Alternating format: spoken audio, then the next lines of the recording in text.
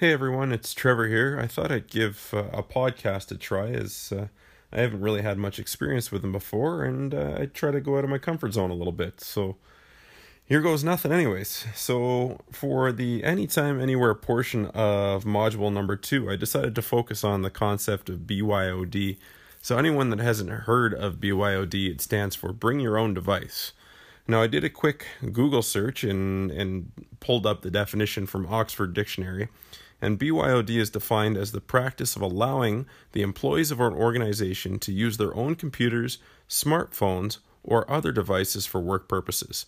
In this case, it's students using their own devices as learning tools at school. So whether that be a cell phone, a laptop, a tablet, or any other technological device.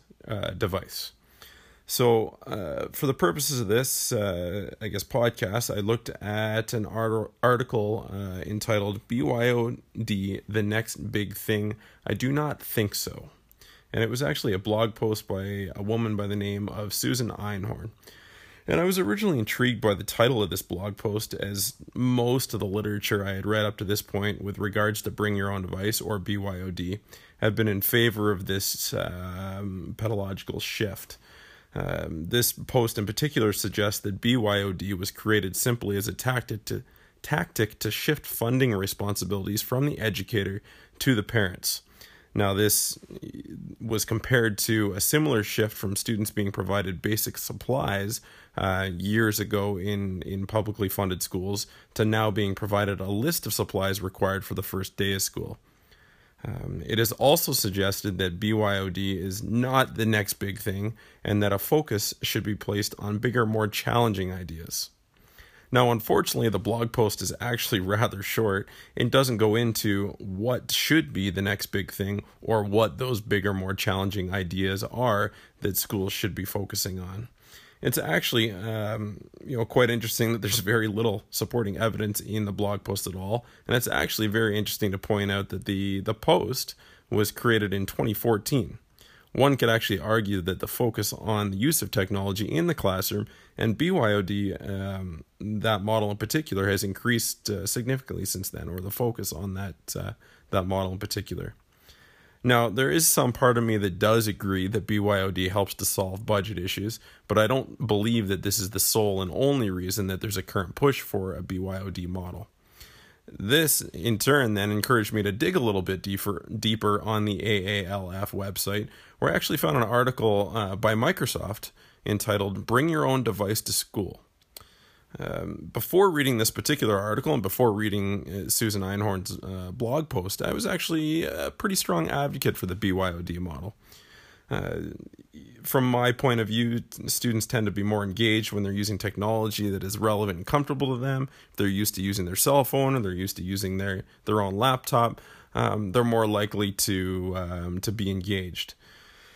I mean, another thing, too, is that there's never necessarily an excuse to be idle as a learner. There's always information at their fingertips. They're not waiting for, a teacher per se or a lecture or a lesson to occur. Is that they could be, accessing information anytime, anywhere. This certainly the paradigm gives, or this paradigm shift gives teachers more flexibility to organize their instruction and more opportunities for teachers to teach to individual student strengths. Now, the article from Microsoft certainly opened my eyes to the other side of the debate, and that the fact that not all technology is created equal, and I had never really thought about that point before, is that, we use cell phones to gather information.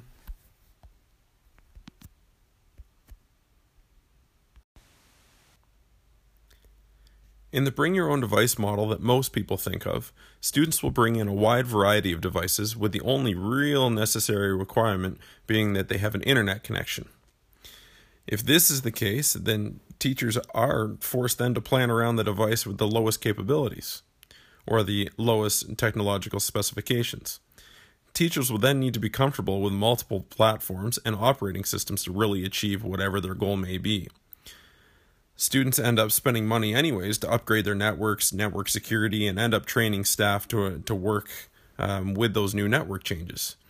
Not only that, but with students using a variety of different operating systems, not all programs and apps are available on every single OS. The article goes further on, the Microsoft article goes on to suggest that several other BYOD models are current, which include school-defined single-platform laptops, which means schools dictate what parents must buy, which means students no longer get a choice of which device they bring to school.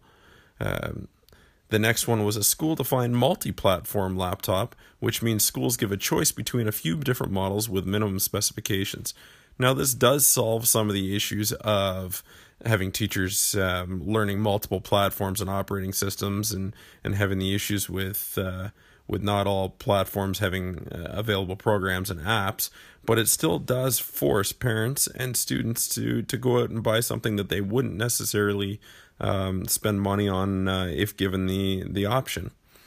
So although these models from Microsoft aim to ensure that technology is being used to enhance learning rather than just support it, I can't necessarily help but think that Susan Einhorn was onto something. I'm not really completely convinced that BYOD is the way to go, and not really sure at this point whether or not there's another model or maybe a hybrid of BYOD, the bring your own device, and something else out there that I just haven't found yet.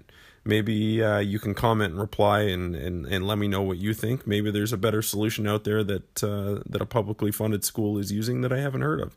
So let me know. I look forward to hearing from you.